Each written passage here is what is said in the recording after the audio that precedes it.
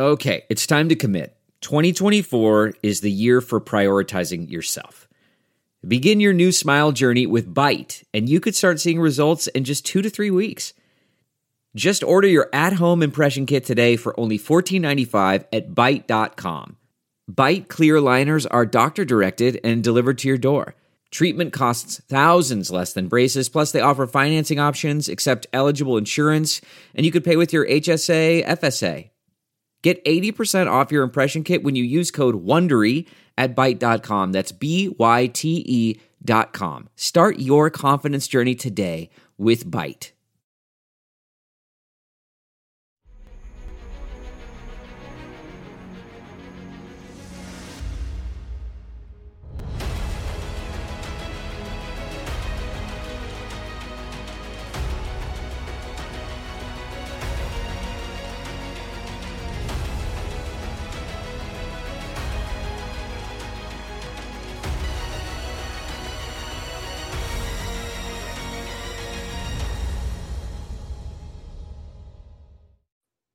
Hi, everyone. Judge Andrew Napolitano here for Judging Freedom. Today is Tuesday, February 27th, 2024. Matt Ho joins us now. Matt, a pleasure as always, my dear friend.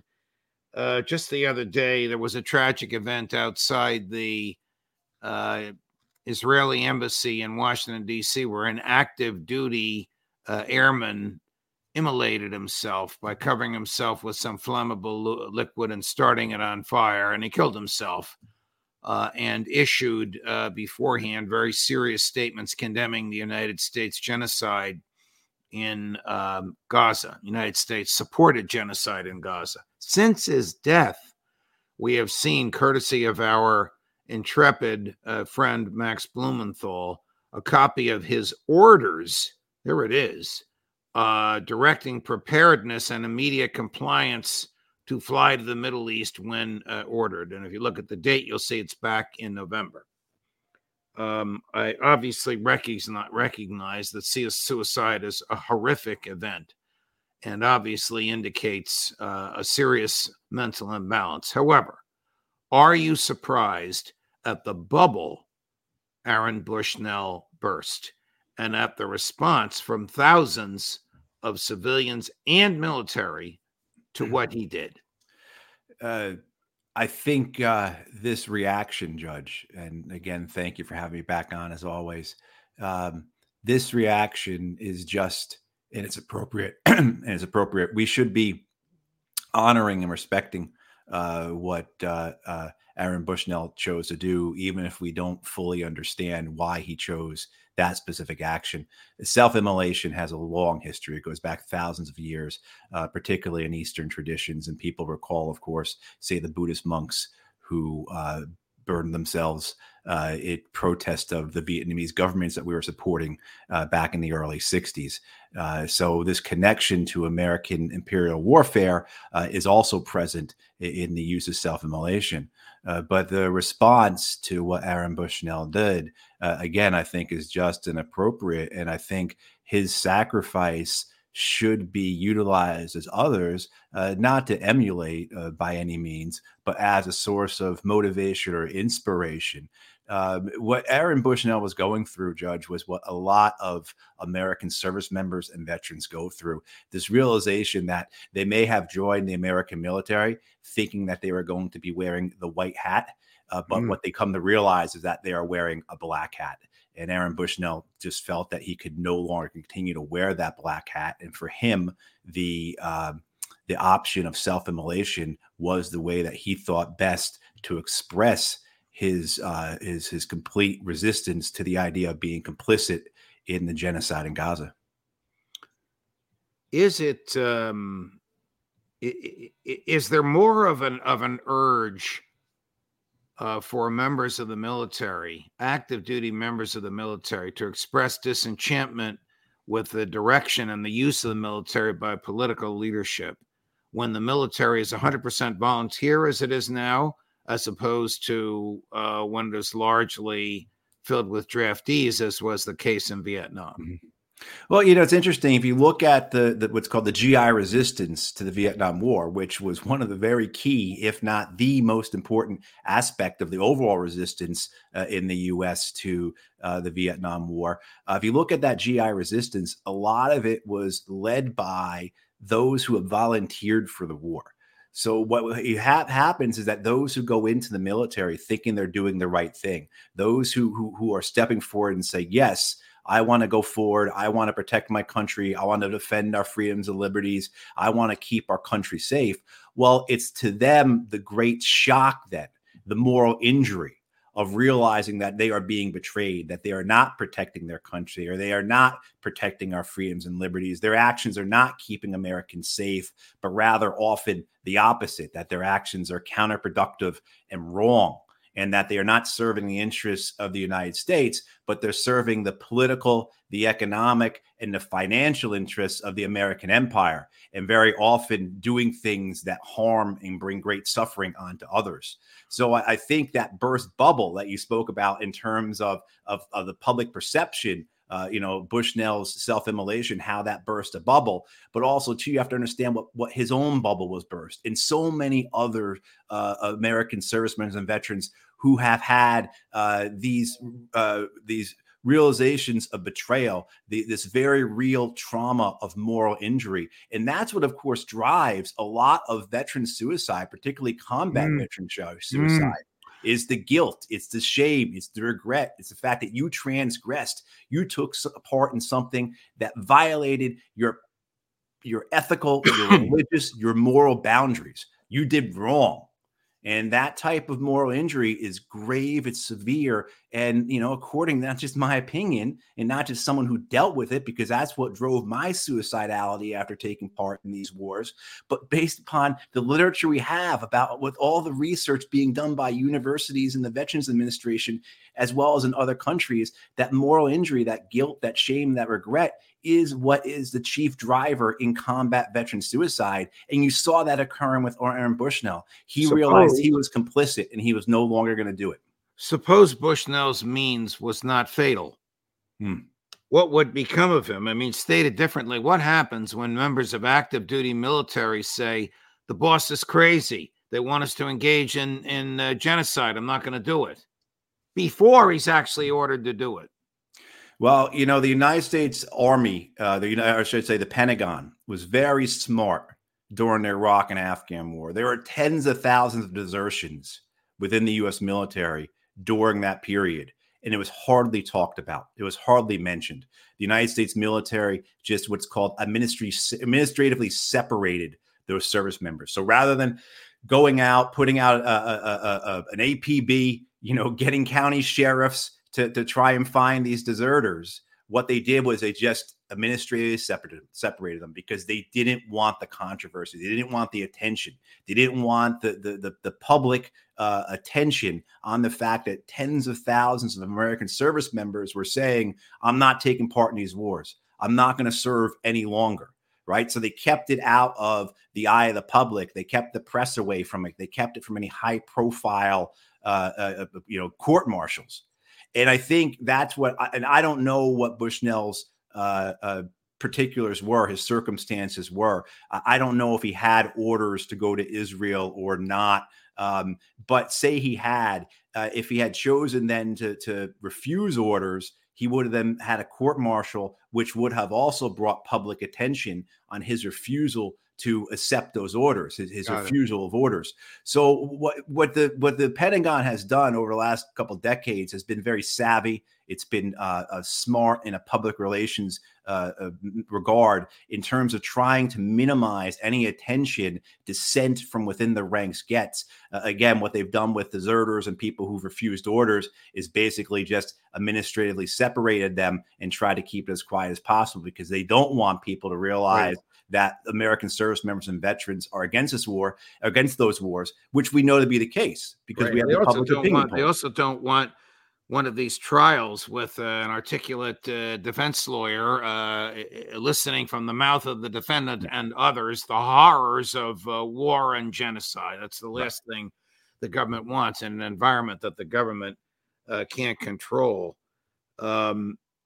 I have a lot of questions for you involving Ukraine. But before we do, over the weekend, Prime Minister Netanyahu actually made a statement on one of the talk shows in which he inexplicably claimed the Israeli military is being careful in its targets. Yeah, it is careful to target every human being it can in Gaza. Does anybody take that? It aggravates me. Forgive me for getting angry.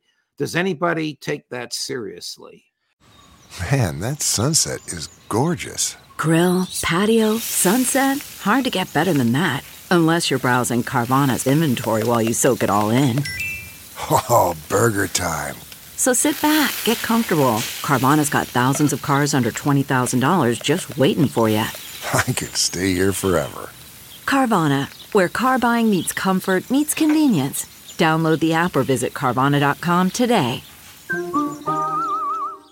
Delve into the shadows of the mind with Sleeping Dogs, a gripping murder mystery starring Academy Award winner Russell Crowe. Now available on digital. Crowe portrays an ex-homicide detective unraveling a brutal murder he can't recall. Uncovering secrets from his past, he learns a chilling truth. It's best to let sleeping dogs lie. Visit sleepingdogsmovie.com/Wondery to watch Sleeping Dogs, now on digital. That's sleepingdogsmovie.com/Wondery. Well, what's disturbing is in that speech he gives, he quotes a gentleman who was at West Point, a former Army officer named John Spencer, who was the head of the Urban Warfare Institute or Urban Warfare Center at West Point. And this person, John Spencer, supposedly argues that no army in the history of mankind has gone to more lengths, have gone to greater lengths than the Israeli army to protect civilians. Well, that is just absolutely untrue. Exactly. Untrue. And the thing about that should be so concerning, Judge, is that person runs the Urban Warfare Center at West Point. And teaches West Point cadets? Exactly. And it just shows you the degree of corruption within the American military, within the greater American political establishment, right? But specifically within the military. And I want to point out that both West Point and the Army War College in the last 10 years or so have authored reports that have criticized, that have pointed out that the United States Army has a culture of lying, right? And so this is how you can have a circumstance like we see, where all these people line up and support something that they know is wrong. All these people line up and they agree to go along with this great, bright, shining lie that somehow what Israel is doing is self-defense and not genocide. I mean, the amount of people involved in supporting Israel's genocide, its ethnic cleansing from the American side is massive. And those who go along with it, who are then enabled by people like this person at West Point who makes this claim that then the Israeli prime minister trumpets. This is what Aaron Bushnell was up against. This is what he saw. And this is what pushed him to do such an extreme act, because he knew that nothing else would matter. And I mean, so being around being in that complicity and just having that dissonance of knowing what you're seeing of what your lying eyes are telling you, basically, because what you're being told is that, no, this isn't genocide. These aren't war crimes, that this is a different case than. So, I mean, this what Netanyahu was saying, of course, was completely absurd, completely untrue. As someone who took part in the wars in Iraq and Afghanistan, and I have a lot of criticism for what we did in Iraq and Afghanistan. We ruined millions of lives, but we did not carry out a genocidal rampage like the Israelis are carrying out in Gaza. But the fact that you have people who are part of the American military establishment going along with this assertion that the Israelis are protecting civilians, I mean, this just shows the degree of corruption, the degree of moral and intellectual dishonesty that is present, not just within the U.S. government, but specifically within the U.S. military. I smiled when you said bright, shining lie. And you know why? Because I have a library. I'm surrounded right now by 4,000 or 5,000 books. Somewhere in here is an autographed copy of Neil Sheehan's masterpiece, Bright Shining Lie, which, of course, is a dissection of the U.S. involvement in Vietnam. Right. If my arm was about 3 feet longer, Judge, I could reach my copy. And I tell people when they want to know what books should I read to understand the Iraq and Afghan wars, I always tell them 2 books. One, A Bright Shining Lie about Nietzsche by Neil Shahan, and the other, The Best and the Brightest by David Halberstam. Both of which are books about Vietnam. But if you read those books, you will understand the wars in Iraq and Afghanistan. I read Halberstam's other book, The Making of a Quagmire, just as good as The Best and the Brightest, a little less political. The President of the United States, I don't know if we have this, Chris, where Joe Biden refers to Putin's thugs killing Navalny. Is that one of our clips? Maybe you can tell. Okay, we don't have that one. Joe Biden has said that Alexei Navalny was killed by Putin's thugs. This morning, the head of Ukraine Intel, the general who's in charge of Ukraine Intel, said, "Sorry to disappoint you. Mr. Navalny died of a blood clot." Right. Should we expect the president of the United States to apologize to the president of Russia? Right. If Budanov, who's the head of Ukrainian military intelligence, GUR, is saying this, then it has to be true. Because if someone like him, if such a figure in Ukraine, whose whole purpose every day is to, of course, demonize their enemy, even in hyperbolic, exaggerative terms that he uses, if he's saying that Navalny's death was from a natural cause, from a blood clot, then that's most likely what it was. Because why would this person say anything that would come to the aid or the assistance or the benefit of Vladimir Putin and Russia? It also matches up with reports that are coming out that nothing's been verified, that supposedly Navalny was part of a prisoner exchange between the U.S. and Russia, and that exchange was imminent. As well as the timing of all this. Why would Vladimir Putin and his people decide to murder Alex Navalny right before the elections, right before their most recent successes in Ukraine, right after the triumph of that massive interview he did with Tucker Carlson, where he had hundreds and hundreds of millions of people watching? And while Navalny is in a maximum security prison in the Arctic Circle, 2,000 miles from Moscow. I mean, it just doesn't make sense. You can make the case, Judge, of course, that maybe his health wasn't as good as it should have been because he was in a prison in the Arctic Circle. I mean, certainly there's all that.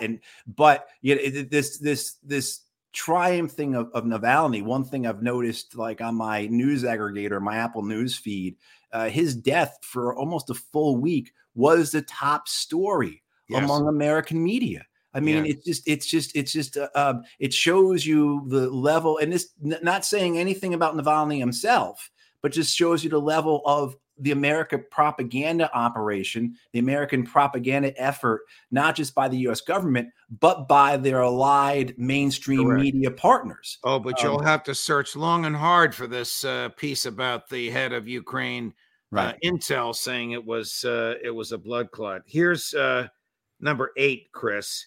Here's Victoria Nuland repeating the statements that her boss, the president, made about Putin personally being responsible for Navalny's death, as well as the other stuff that she likes to ruminate about. Ukraine, as we saw in the news, has been forced to withdraw from Avdiivka.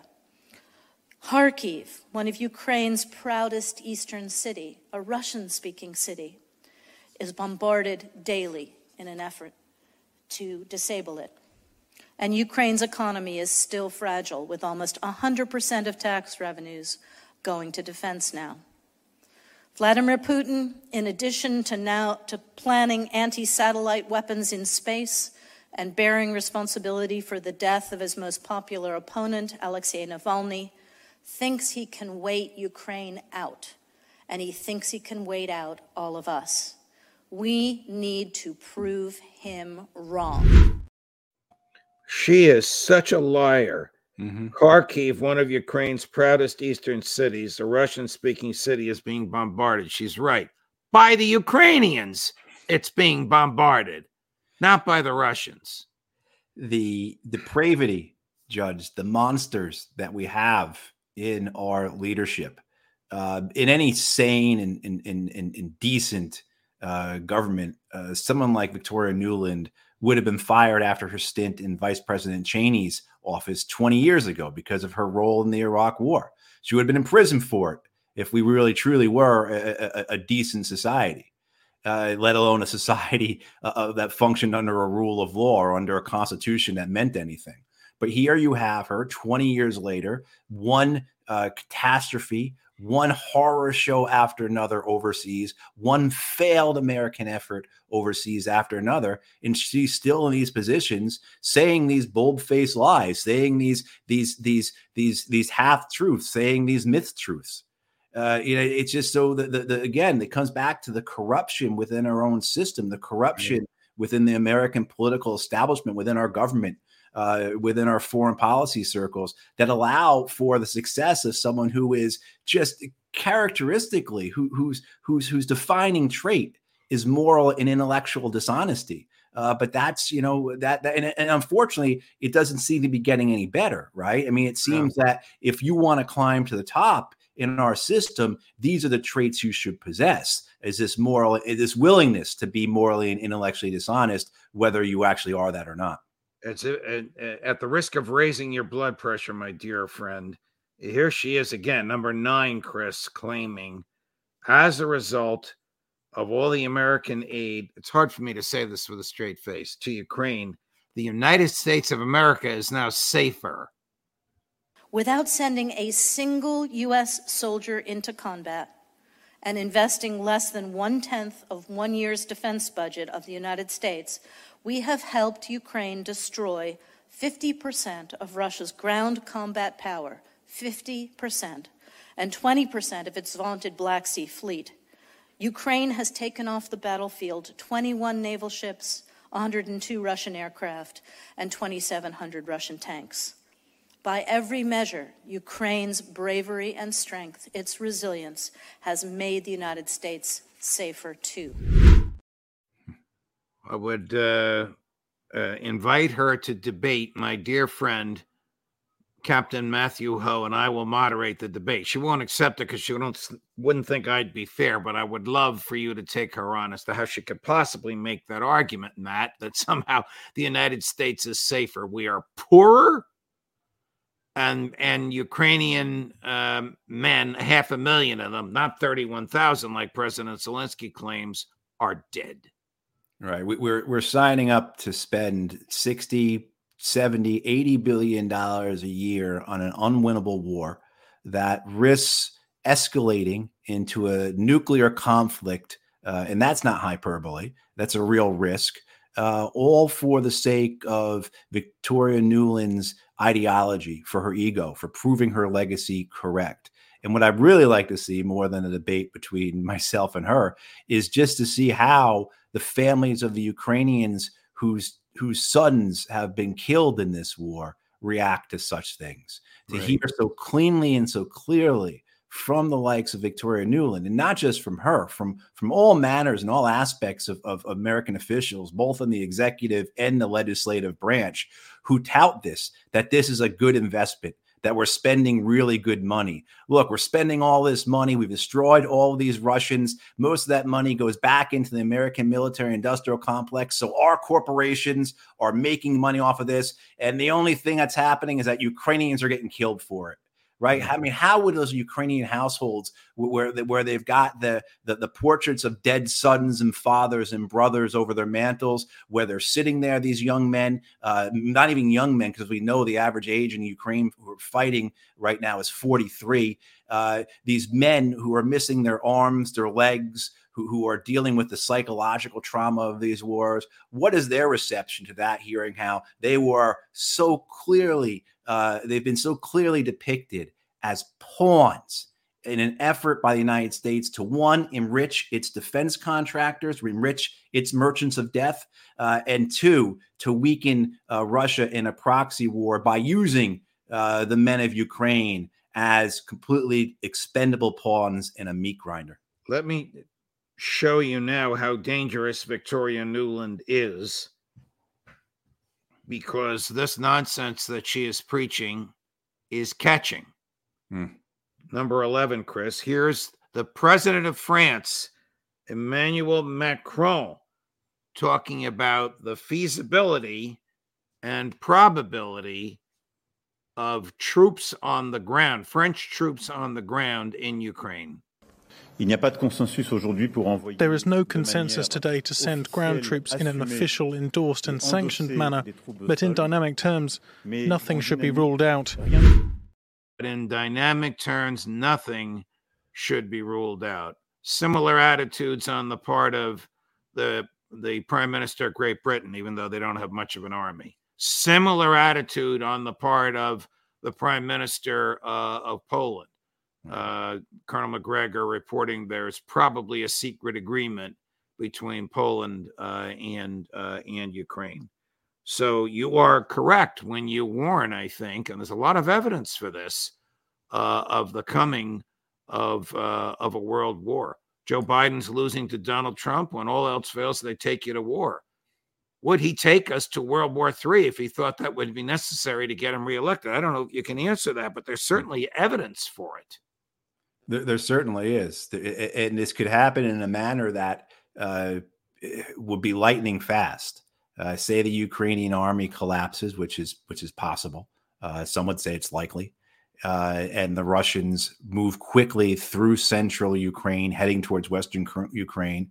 Would say the Romanians and the Poles move forward into Ukraine to block the Russian advance. But you've also seen these bilateral security agreements signed between Germany, France, and the UK with Ukraine, and supposedly more of these agreements are coming between other nations and in Ukraine. And they're pretty meek in terms of they're not saying, these agreements don't say that they will send forces to fight. They just basically reiterate what these nations have already done in terms of in the future we will continue to send weapons and money to Ukraine to fight Russia. But the rhetoric is there, and the fact that lines are not being drawn and the lines that are there are very vague. You have Macron saying things like, it's not ruled out that we may send forces to Ukraine. And certainly Rishi Sunak, the British Prime Minister, has been much more aggressive, talking about sending a British expeditionary force, which, of course, if you understand that term, it makes you recall the First and Second World Wars, where the British called the troops they put into continental Europe an expeditionary force, the BEF. But as you said, Judge, the Brits, you could put the entire British army into where the Giants and Jets play at the Meadowlands. That's how big the British Army is. It's about 76,000 men right now, men and women right now. Wow. I mean, so their ability to actually go and fight, but that doesn't matter because your point being is correct. Would that bring the U.S. into the war? And I don't envision that the Brits or the French or the Germans or the Poles will put troops in the front lines with the Ukrainians. What I think would happen, God help us this does, because this is bad enough, that they would put troops into the reserve areas, so that the NATO troops that would go into that would go into Ukraine would fill in the support roles. And then those Ukrainian troops that are in support roles, they could then go to the front lines, which of course just means more Ukrainian men being used as pawns in this meat grinder. But the danger is that what happens if any of those troops, any of those European troops, those NATO troops get killed? What's the response going to be? And the same thing, too, if you're staging from Germany, from Poland, from Romania to support combat operations into Ukraine, well, the Russians have been clear about this. That makes those positions in Poland and Romania, Germany, wherever, targets. That makes them targets that need to be countered. So you can see very quickly how the escalation of this would build, and how would the American Congress act? How would an American president act if our ally, who is, who've proven so loyal, who are so sympathetic, who are such sycophants as the British are, what would we do if they lost troops in Ukraine? Would we just stand idly by? So the ways we could see this escalate. It doesn't take much imagination to see how this could just branch off onto paths of just really, really dangerous, circumstances leading to things that we just don't want to contemplate, because once you start going up that ladder of escalation, there's no way to go either but to continue to go up or to come down it. And no one in NATO, you're not seeing any of our leaders in Western Europe or the United States giving us the confidence that if that escalation started occurring, that they would have the wisdom and the political courage to go back down that ladder of escalation. The CIA leaks to the New York Times that it has 12 of its bases in Ukraine. Well, that means the Russian intel knows where they are. It leaks that it is helping guide Ukrainians to send offensive ammunition into Russia. The weaponry is built by the United States. The ammunition is American. The guidance systems are American. The people helping them do it are American CIA. Is the United States waging war on Russia?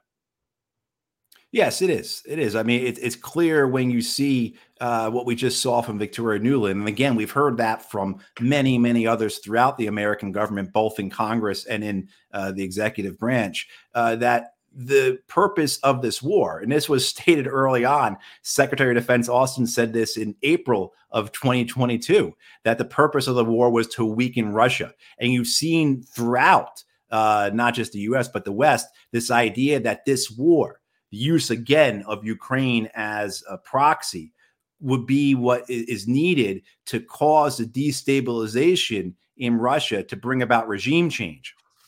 The idea that Russia would be involved in this war, it would just bleed out economically. It would cause mass trauma, in terms of the Russian markets, and then that discontent among the people would bring the Russian government down. We've seen completely the opposite. We've seen a Russian economy that is very strong. The Russians obviously prepared their economy very well for this war, but we've also seen the support for the Russia for both the war and for the Russian government remain constant these last 2 years. So this theory basically that they had, that they would use the Ukrainians to weaken Russia, basically, a form of war, not a form of war, a war, has just proven not just to have not worked, but it's been catastrophic for the Ukrainian people. It's brought us again to this risk of escalation, where we're facing the dangers of a world war.